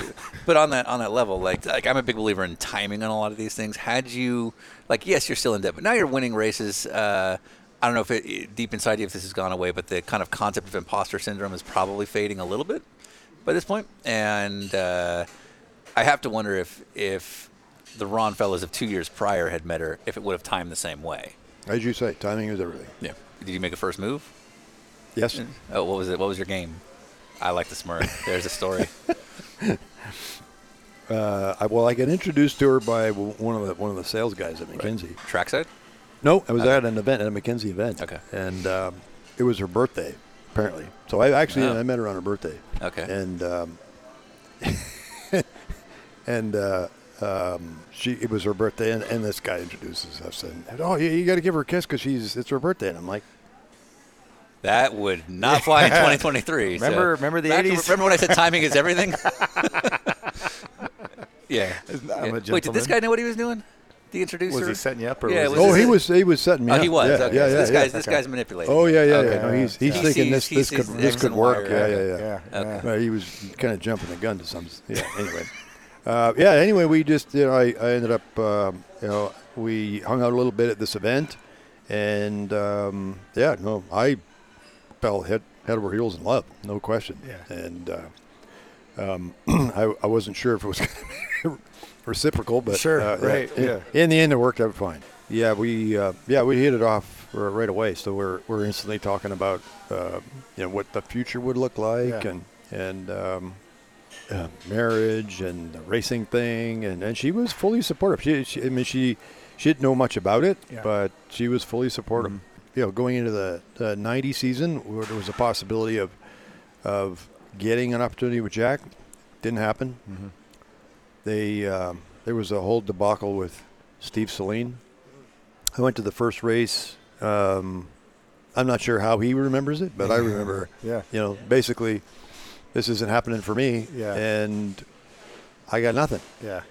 So I went to the first race, and it was that the first Trans Am race of the year was on the docket with F1 in Phoenix. Oh, cool. street Yeah, car, yeah, yeah. right. That's right. Jack's running 4 cars, and I go to him, and I'm like about in tears. Like, I got nothing, Jack. And like, anything, please help me out. Like, is there something? I feel bad for you. Let me see what I can do. And so he, after Phoenix, I go to see him in Dearborn, and he said, I think we can do something for you. You'll be in the fifth car. Won't be all the races, but we'll do as many as we can, and it's going to be Motocraft and a company called AER Manufacturing. And Jack says, the AER folks are real nice people. And he tells me about their business. They're small components and engine remanufacture. They have contracts with Ford and blah blah blah. And they're super nice people. They're in Addison, Texas. And he said, if they take a liking to you, they'll probably stick with you. Code. So that was not subtle code. Sitting here now, Yeah, knowing right. what we know. Yeah. yeah. So amazing. Yeah, and I think we ended up doing 9 or 10. Yeah. Ford was in tough. Yeah. Trying to beat them in 90, and it was just an impossibility. Tommy was dominant. Yeah. Yeah, Chris yeah. won races. And Sure. Now, we talked about Kelly Collins earlier and how little bit of oil and water in terms of how you are and how Kelly is. You want to talk about Dorsey? Yeah, that's exactly where I was going. Yeah. Oh, How did you and Dorsey get on? Oh no, I mean great. Dorsey's just as you know, salt of the earth. Yeah, He's just but Dorsey isn't waiting 2 days to call a girl back. Dorsey's not calling a girl back. Yeah. no. He when we first met, I think was Stroh's the beer sponsor Yeah. with Roush back then. Yeah. And I had this policy of no alcohol a week of a race. Week of a race. So And- your bottle to throttle is days. It's a week. Oh, a week? It's a week. It's a week. Yeah. 1 week bottle to throttle. Yeah. And Dorsey's is, Was do you it remember? 4 hours? I think it he was liked 4. he liked his beer. Yeah. He was more along his prescription was more along the lines of Dick Trickles. Yeah. Yes. How many Okay. laps we got to do? Yeah. Yeah. And I think he knew when we first met. That was in '89, and you know he had to know that he got the ride. I didn't in '89, and what I was trying to do, I'm going to beat him. Yeah. Right. Yeah. So anyway, I was in a pop-up, not under the big top. Wow. Yeah. The easy up. That is Yeah. the message. There's no capacity for you. Yeah. So, but we, the Bob and Helen McGraw, who, Bob McGraw. His father started AER Manufacturing in Addison, Texas, and they were just the nicest, most accommodating people, and super generous. Yes, we hit it off, and we got our, finally delivered something for them. It was a podium at Watkins Glen Trans Am in '90. That was the first one. Yeah, and then Ford pulled the plug on funding. They had a really healthy contingency program. So in '91, I did most of the season with Jack, but it was pretty much sometimes just me, and we had sponsorship from AER, and Mackenzie helped out some, and then we were, being the fastest Ford, we were getting most of the contingency money, but it just wasn't gonna. Yeah, this is clearly we're going to be here to do And Jack and I butted heads on occasion because I knew what he needed. In order for him to get the level of funding needed to do it right, not necessarily win, but do it right. Yeah. He had to play the game to a certain degree. So I moved on. Tom Goy had started his team. Tom was a former champion, and Ford got back in. I was able to get both AER and Mackenzie to help, and we ran with Tom. And starting in '92, and we married. We still weren't married yet. But the thing, with Linda, the deal was she, we've been to. She could see what this nomadic lifestyle was like. Yeah, it's been a few years. And all and nothing. Yeah, it's feast or famine. Yep. And but she was all in. But the deal we made was that we would always travel together as a family. So when we started. We had kids, Lindsay, and then. So she's not Sam. working at this point? Yeah, she's still at Mackenzie. Yeah, She could travel with you. yeah, she knows the president. Yeah. And he likes you. Yeah. On her merit, she got. No, I But understand. typically, I was there, and she would fly in on a Friday night. Yeah, sure. Sometimes with, a kid in tow. So. Yeah. But anyway, we that was, and then she ended up. Yeah, when I started driving for Tom, I got a real salary. That's the first year that we're seeing a real salary, Yeah. like a real salary, Yeah. consistent pay. Yeah. Yeah. Hear that, kids? Yeah, I got. Hear that, yeah. everybody that Instagram messages me? And 4 years of backhoe trenching. Yes. So, Yes. yeah. And God knows how much debt. The sort of the next turning point for me was the Detroit Trans Am race on Belle Isle '94, where it was sponsored by Chevy. And you're racing the Ford still. I'm still racing the Mustang, yeah, and ended up winning. Yeah. And Herb Fischel's and Herb's told this story, but he's on the podium giving me the trophy, and literally out of the side of his mouth says, "How do we get you in a Chevy?" Yeah. Well, call me. Yeah. That's how that started. Yeah. So this was June of Well, '94. you say it started from that, but it really started from you getting to that. in the Yeah. sense of like Yeah. you had to be on the top step of the podium Yeah. to Yeah. merit that conversation. And I didn't So- think it was going to. I thought he was Sure. just being Yeah. nice. Yeah, just- you know. Yeah. Hey, all Nice you got compliment. to do is call me. You know, Yeah. Sure. Mhm. Yeah. Yeah, and he's the Yeah. GM boss. Just Yeah, for yeah. fans So that might you not had a know. GM Yeah, Racing. He and Joe yeah. Negri were the number 1 and 2 guys. Yeah. They were at GM Racing back then. But this is now the late 90s. Yeah. Yes, Yeah. yes. This is now 90. So a long Yeah. way around the barn to get to Andy Evans. Yeah. So 90, 97. And you can tell me to shut up anytime. No. This is why we had it. Yeah. So Herb is actually helpful. He, maybe you should go up and do, maybe try a little NASCAR stuff. Yeah. So I ended up doing, getting hooked up with Billy Haas, and won a truck race at Watkins Glen that year. Yeah. Which AER helped sponsor. Yeah. Right. I boarded an engine for Buzz McCall. Yeah. And the idea of road course ringers at the time was, it had happened, but you sort of became the staple road course ringer guy. Wally was. Yeah, I mean Wally had been. and Tommy and yeah. Well, Wally had been. I think Wally had been full time, but he had a. I remember watching him at Watkins Glen. He had one covered, and the infamous late race caution, and that got away from him. I think it cost us about $28,000 to build the chassis, and Elcon helped us with brakes. Yeah. And we had an adequate motor, but we could get around corners and stop really well. Yeah. And ended up we won that race, and it paid almost $50,000 to win. Oh, no way. And it was Linda, because it was our entry. Yeah. All the prize money came to us, so and on all those stickers on the fender, Yeah. you got to go chase every one of them. Yeah, right. So she's busy trying to get Yeah. But it was just under $50,000 Yeah. that paid to win. So that was And then I get a call out of the blue from Andy Evans. I'm like, okay, who is this really? Yeah. You want to do what? Yeah. Well, we're I now own Mosport, and we want to put a local guy in one of my Ferrari 333s. Would you be interested? The coolest Yeah, prototype on the yeah, planet? yeah, Yeah, I think I can figure it out. Yeah. I'm into it. So I was obviously absolutely. Sir, Yeah.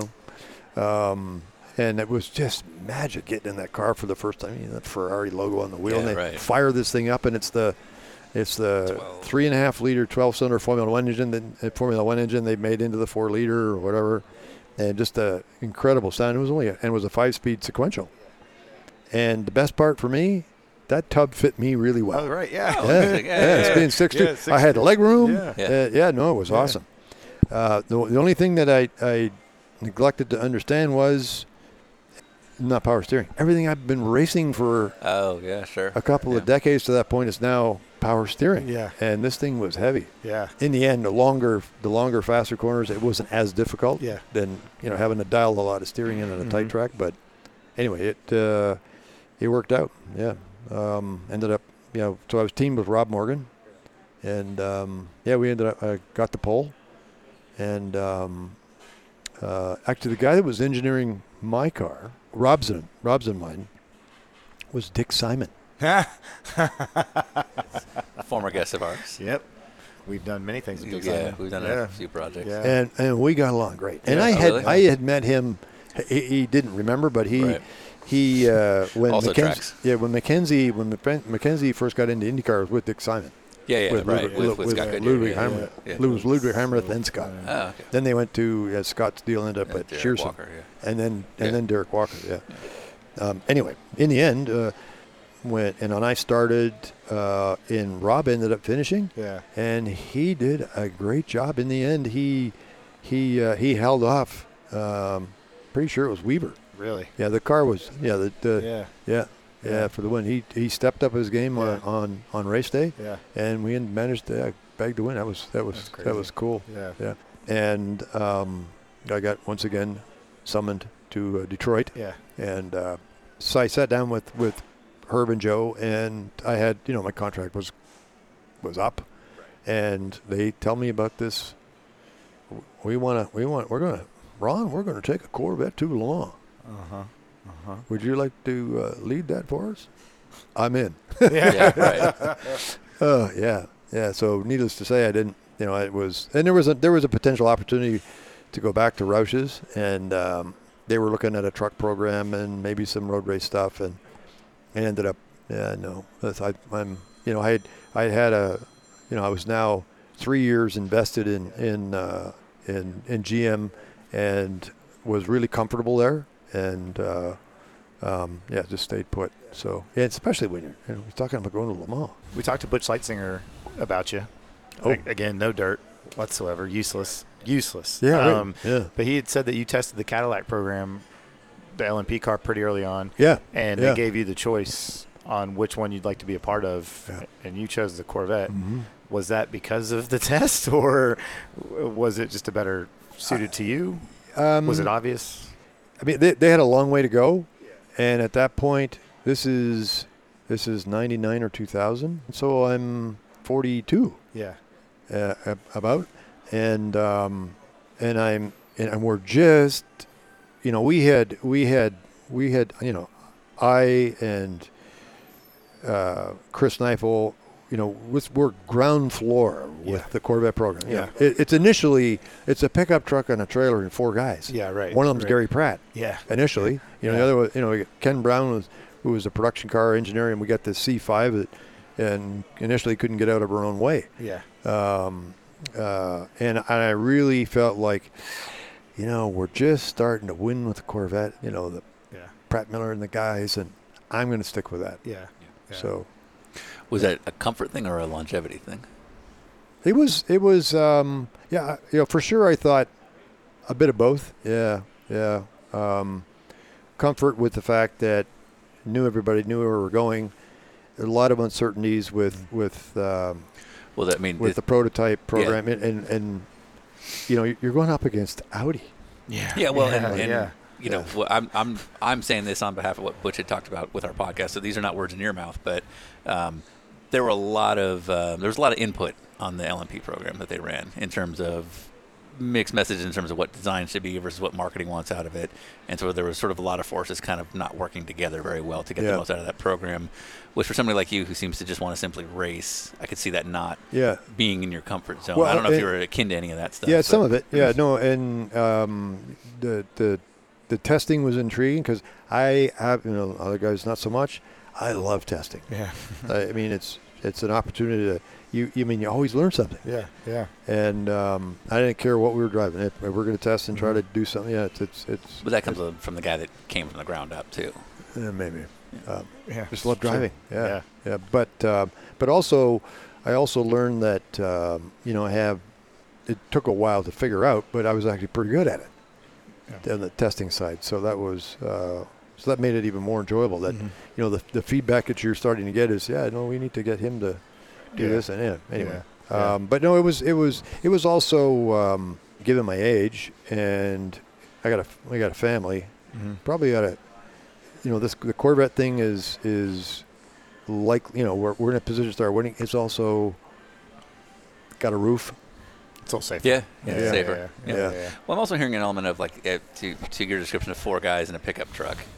This is something you can kind of not shape around you, but you can have a major impact in terms of how this thing develops. And that's got to be when you hit, it's a known psychological thing. When you hit your 40s, legacy becomes a real thing that you start thinking about. Yeah. And if you're just a driver in an LMP program with 800 voices in, it's I not as didn't. fun. Yeah, in terms of the sort of the mortality gene, that really didn't start to become more of a factor for me until I was in my late 40s, because I was still able to do that, to still race and win.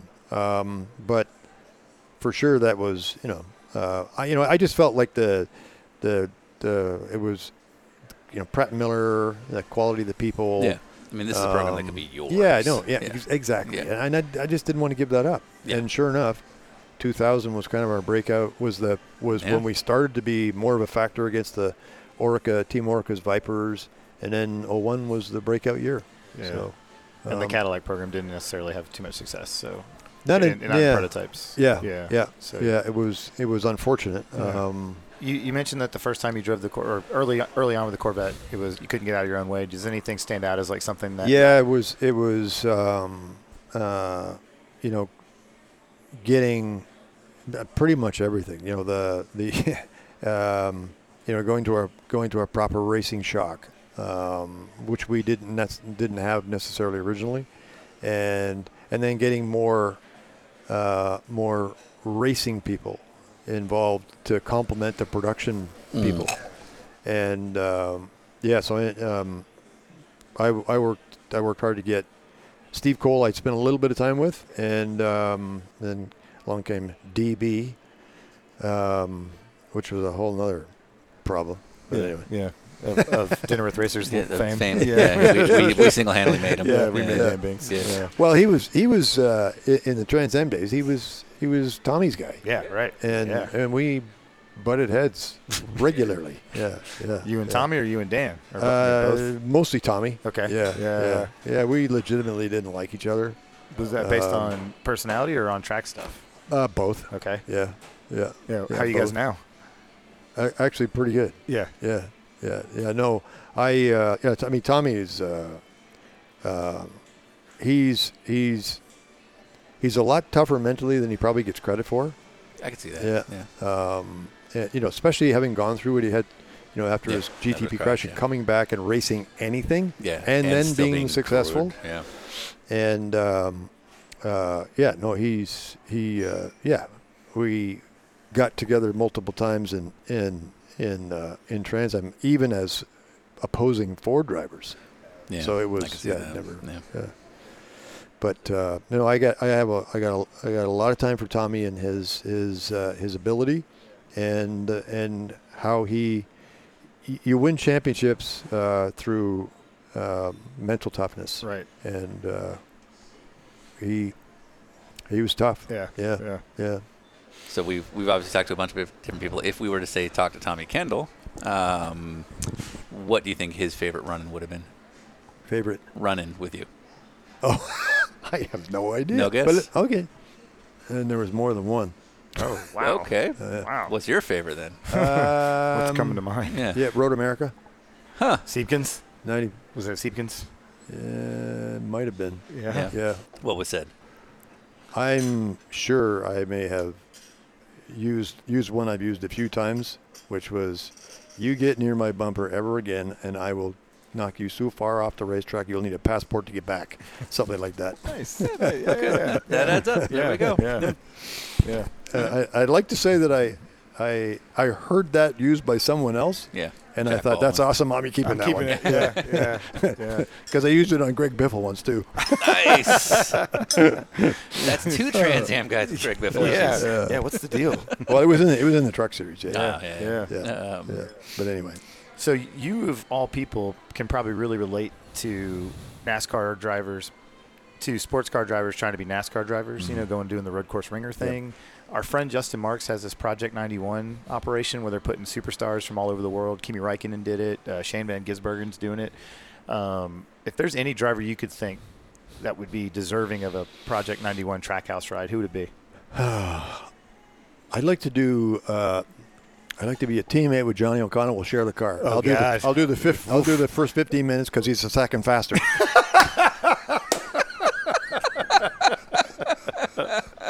Yeah. Okay. And then also Nick Tandy. Anybody else? Maybe. And then there's of course Nick Tandy. Yes. Sold. Your move, Justin Marks. All right. Yeah, I don't know. We do a pass-along question for every guest. So the last guest we had was Bruce Canepa, the renowned car guy, just all around. And this is we didn't know who we'd be meeting with because this was about a month ago, the day after Laguna Seca, so we weren't sure. And it's kind of a weird question, but what are you going to do when electric cars fail? That's a Bruce Canepa question. Yeah. Jesus. Yeah. Never own one? No. Oh. Okay. Yeah. There you go. I don't. Says GM spokesman. Yeah. Ron Fellows. No. Yeah, no. So we're going to go have dinner tonight with Dalton Kellett down in Toronto. Yep. Anything you'd ask him? Yeah. Again, knowing a little bit about Dalton, I'm curious to know, what does he want to do next? We're going to hide behind you on that. All right. So we're not really, I mean, we've done a ton of bio stuff, but I do have one similar bio question. So you got to you said 01 was kind of your breakout year with with Corvette the racing, Corvette program. for So sure. obviously the Daytona 24 and 01 was very famous for a bunch of different reasons. Did people get mad at you for keeping the Earnhardts from winning? Never heard that ever. Never. It was the first. How do you mean? Because they finished second. They were second in class, but they weren't second overall. I don't remember. At Daytona. I think they were fourth overall because we, the two car was. We had the two car. We were in, so we ended up winning overall. But that was, it was kind of funny when we were testing it in the late fall, the annual November Pratt Miller test. Corvette racing test. That's when junior and senior came out for the first time, and that's where we had senior and I had the discussion about car numbers. Yeah. Because we were number 3. And you're like, this is my house. Absolutely opposite. No, I assume so. We understand. I think we know who you are by this point, Ron Fellows. No, he was insistent.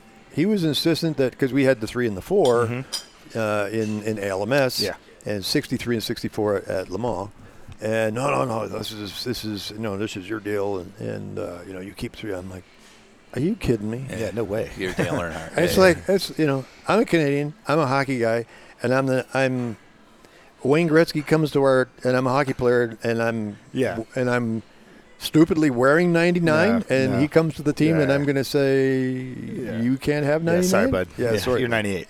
Yeah, exactly. So it was. I like that your analogy was hockey, by the way. Plenty of hockey now. Plenty on brand. Yes. Yeah. Yes. But anyway, have you ever met Wayne Gretzky? I have not. Really? No, man. Yeah. Okay. Yeah, no. Have you met Tim Horton? Well, never did. He's not around I anymore. know. Were you a fan of his before he went? Yep. Yeah? Oh, yeah. Okay. Stanley Makita, Makita's Donuts.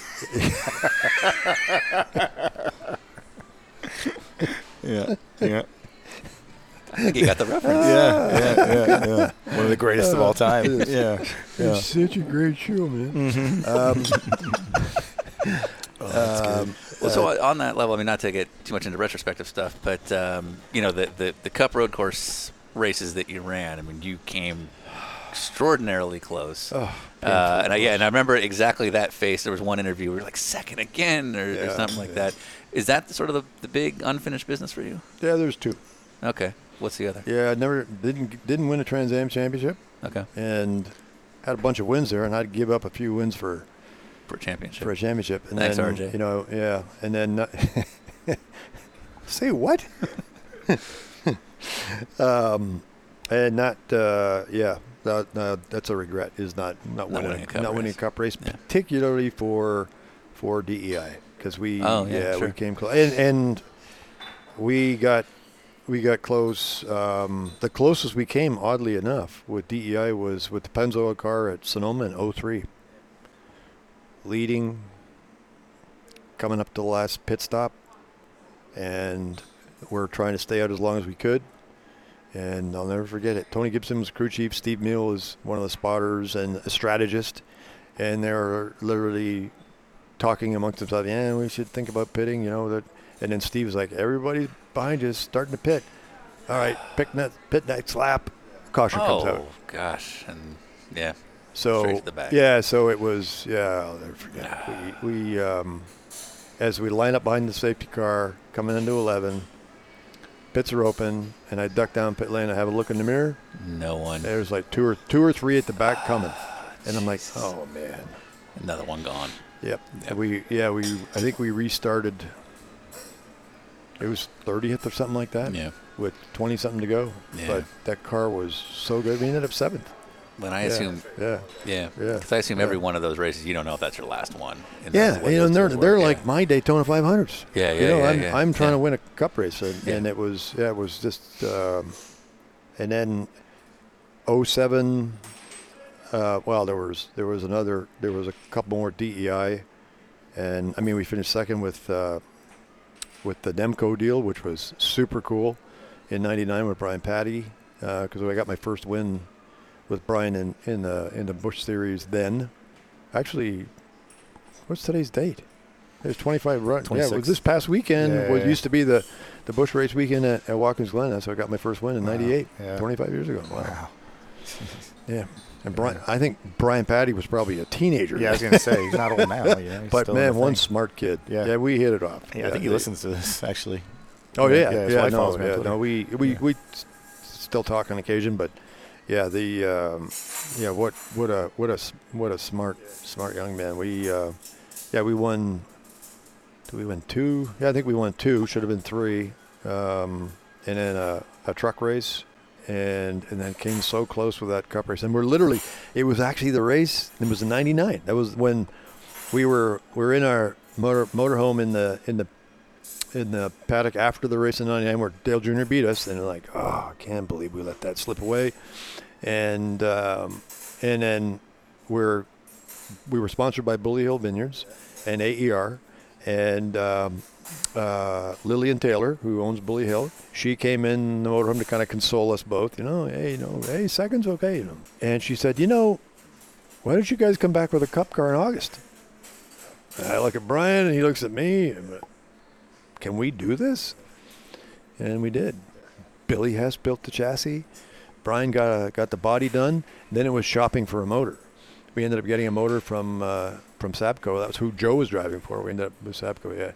Yeah. Do you feel any sort of pride that you've kind of opened up the door for a lot of us to go do like road course ringer stuff? Because, I mean, you really make Andy Lally? paved the way, you know? Yeah, I never really thought about it. To me, I was so fortunate to be able to, that the road racing, or the sports car program I was doing, back then there were very few road courses. Like the now Xfinity Series had like 1. Trucks had 2, and Cup had 2. It was fortunate that I think it was only once that there was a conflict with any of the road races that I was wanting to do and getting the opportunity. It was pretty regular that the Sonoma Cup race was the week after Le Mans, and I remember when we got the first Le Mans win in '01, and I think I was driving for Nemco at Sonoma, and walking through the garage area, and everybody from Richard Childress, hey, congratulations on it. On Le Mans. Yeah. Oh, that's so I'm cool. like, you guys were watching that? Yeah. Paying attention. Yeah. Yeah. No, it was super cool. Which is really a tribute to the Corvette brand. Oh, for sure. Yeah. It doesn't quit. So, which is exactly why Herb and Joe and we're absolutely. We need to go to Le Mans and win with a Corvette. Yeah. So It's got to be one of the most successful marketing campaigns in motorsports history. You know what I mean? Yeah. All right, But so on that anyway. level, let's talk Corvette fans. So the IMSA paddock, I would say by far the biggest fan contingent is probably the Corvette fans. They're always the biggest car corral, very identifiable fans. We've talked to, let's say, current Corvette drivers who maybe aren't as up on every single detail of every Corvette ever made. Do you get that sometimes where people start talking to you about the spec and era of their car and you're like, I don't have a clue? Yeah, I should probably know more about all the production cars. Yeah. I have a pair of C6s. Z06s. Are they the Ron Fellows edition ones? One of them is, yeah. Okay, Oh, yeah, come on, that's expected. Yeah. No, they're super passionate. That's no doubt there. Yeah. Can you pick one out even if they're not wearing a Corvette shirt per se or a hat? Can you pick out a Can you Corvette? pick out a Corvette fan in a crowd? What are you trying to say? I'm saying nothing. Okay. No. All right. It's a different question. Yeah. Do you own a pair of white New Balances? Gray. Okay. Do you wear shorts when it gets hot? Yeah, occasionally. Are they denim? Yeah. Are they denim? Just a question. Almost lost the coffee. That's a yes, by the way. Lovely latte. Yeah. Good I'm stuff. not commenting. Good stuff. Okay. Yeah. Yeah. Do you tuck in your T-shirts? Do I tuck in my? Yeah. I just want to know. It's just a question, Ron Fellows. Did you ask Johnny O'Connell these questions? Yes, we did. Yes, we absolutely did. We don't. Maybe back I up. need to go and listen to his answers. Yeah. But the answer is no. Okay. To the T-shirt. Gotcha. thing. Okay. I But he didn't was know a that. yes to the denim shorts. No, I don't have any denim shorts either. Okay. Yeah. The That's just cruel. switching gears. What are you trying to say about? Yeah. You reportedly had a handshake agreement with Dale Senior, to race in Cup, like on ovals. Is that correct? Wasn't we didn't get that? We didn't get quite that far. Okay. He was super keen. Yeah. So when we got to know each other, and we spent time together. All of us. The entire team. And Senior, it was pretty early for Junior, but Senior was an icon then. Absolutely. And very engaging. He knew exactly the value of teamwork and chemistry and helping to create that. Yeah. And so he was super popular within the Corvette team with all the crew. Very generous to everyone. Yeah. And but yeah, no, he by the time we got to the I can't remember if it was the test or the race. It was probably the test the month before, which is what it used to be. He was, man, I need you to come drive my Cup cars. Yeah. And more. Yeah. Yeah, and like, ooh, okay. And I may have made a comment like, well, I should probably talk to Linda. So he ended up spending more time trying to talk to Linda. Yeah. He's smart. He gets it. Yeah. Talking to the boss. Yeah. So, we need to get Linda on the podcast to get more detail. Oh, I'm okay with that. Yeah, absolutely. But yeah, no, it was. We talked about it, and tragically he was killed 3 weeks later. Sure. But the coolest part of that was when, out of the blue, in early part of 2003, I get a call from Ty Norris, and Ty is like, Steve Park got hurt, and he says, Senior always wanted you to drive for him, and would you drive the Pennzoil car at Sonoma and Watkins Glen? Yeah, totally choked up. And like, absolutely, of course, yeah. But it was for Ty to, Ty and some of the other senior management of DEI to 2 years later. Hey, let's call Fellows because Senior, it was, and I'll never forget the contract coming through the fax machine with DEI on the top, and there were tears when it happened. And that's again not winning one for and again I remember after that Sonoma race where we were well in position to win and in control of it, and Ty Norris was so angry about it after the race because it was basically a tire that got off a car, was down the end of pit lane. It brought the yellow, but they were going to wait until all the lead lap cars pitted under green before they brought, and he was like, how do you forget the leader? Or was it the non-full season guy? Well, and it may have been that they'd waited long enough because we were trying to go as long as we could on that tank of fuel because I had a lead. I think whatever it was a comfortable lead at that point. But anyway, it is what it is. But I sort of came away thinking, man, it's so hard to win a Cup race. Yeah. The stars have got to be aligned too, especially if you're doing 1 or 2 a year. Yeah, right. Like it's just so hard. So we'll start wrapping up here, but just sort of a big picture thing, like. Ryan talked about you coming in here and you're sort of the mayor of this restaurant. You've got your fingers in a lot of different things right now. It sounds like for being retired, you're home very rarely. Just coordinating this with you and I has been a process because you're like you and I are never in the same place.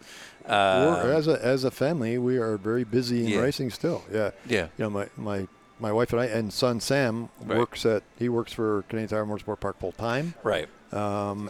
and he's media communications, he runs our driving program. Right. So but, I mean, you've got you've got the school out in school in Nevada. That's a cool, really it's cool. fun, like Corvette driving experience with your name on it out at. Well, it's a high performance driving school. So it was Chevrolet when I had talked about retiring from the long distance program, and this was Gary Claudio was this Chevy marketing guy. They were talking about in 2009 that the sixth generation ZR1. This has got over 630 horsepower. We should probably have some kind of a driver training program that comes with this car. Sure. I mean, the exact opposite of what everybody else is doing. Yeah. Anyway, take this Lambo and go for it. Yeah. Just buy more. Just drive on the street. And I'd actually been out to Spring Mountain oddly enough, with my wife and Gary Pratt and his wife, and so we started talking about a Corvette thing. Because they had some Corvettes and Radicals and Lotuses. And a bunch of different. A bunch of different things, and I, hey, would you be interested in trying to help us? And I said, there may be something else going on here. So we ended up establishing the Ron Feller's performance driving. Yeah. Why are you playing it down? Yeah, it's okay. Cool. It's okay to be Ron Feller's. Is there a Ryan Eversley driving school? Not yet. Yeah. Okay. Yeah. But when there is, I'm going to say it's the Ryan Eversley driving school. Yeah, much like the I'm Sean Ryan Hickman Eversley. Film Academy. There you go. Yeah.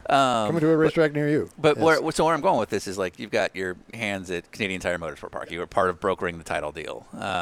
And you're still very involved with Chevrolet. You've got the driving school. You got a lot of different things that you're still involved in. But it's a family thing. Sure, but I guess that's kind of where I'm going with this. Is so, like, you look at, and this isn't a competitive comparison thing, but like Dorsey doesn't have that same kind of stuff going on. He's doing some of the broadcast stuff maybe, but is this a natural evolution of the fact that you're just very good at relationships and networking, or was this always a conscious choice to have a bunch of different business interests? It wasn't a conscious choice. No, the idea of being part of the group with Carlo Fidani and Al Boughton initially was, I never thought ever about ownership of the Icon Motorsport. Right. So these are just natural progressions. From your relationships. And I think one of the things, it's not anything you're really. When I looked at, two iconic drivers, Jackie Stewart and Dale Earnhardt, and their longevity with the relationships that they had, it was like, man, I got to try to do that.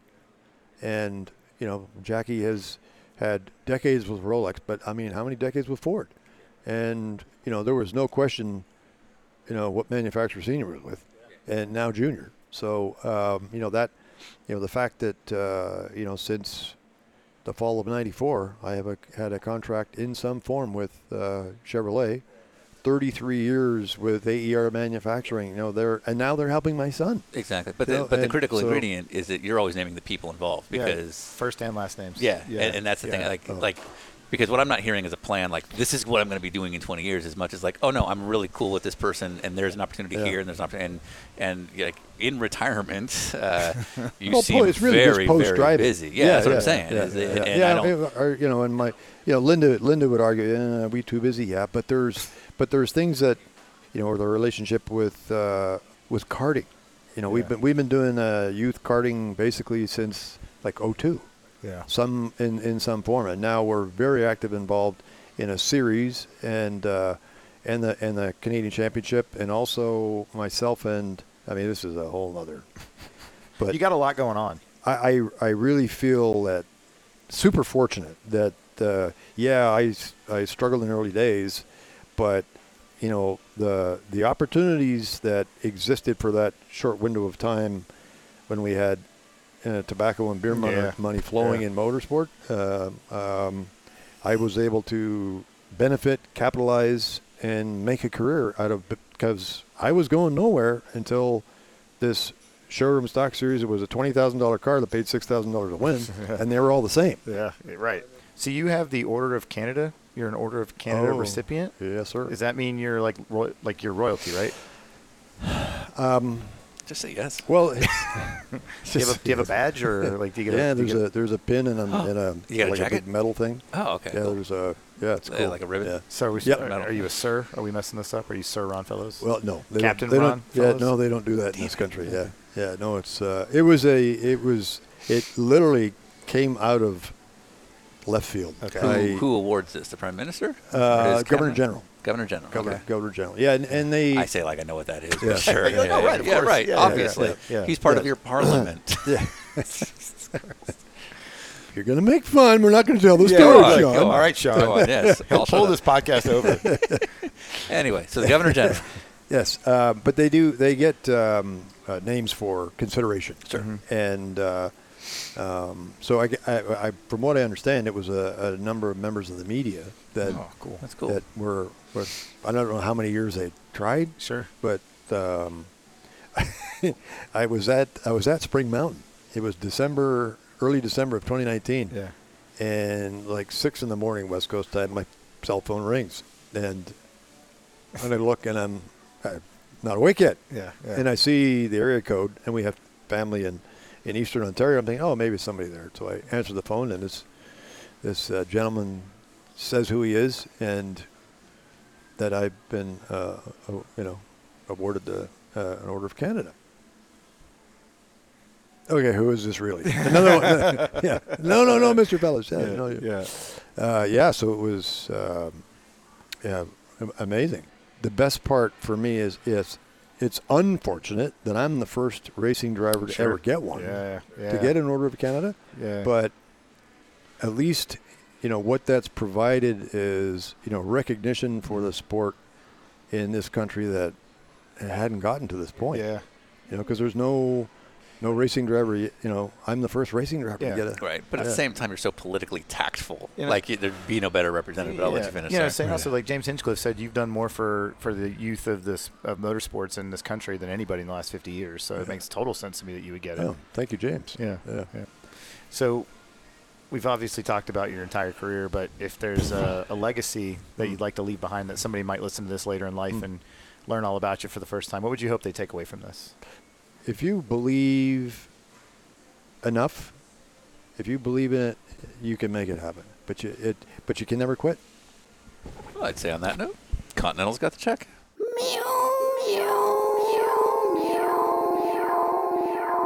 I'm finished. Everything changes every which way. You got to hold on to what you need. And if I hide myself away, how could I go with the world away? We can trust each other, always make things right. What is more important than loving someone? La la la la la, la la la la, la la la la la. Everything changes every which way. You got to hold on to what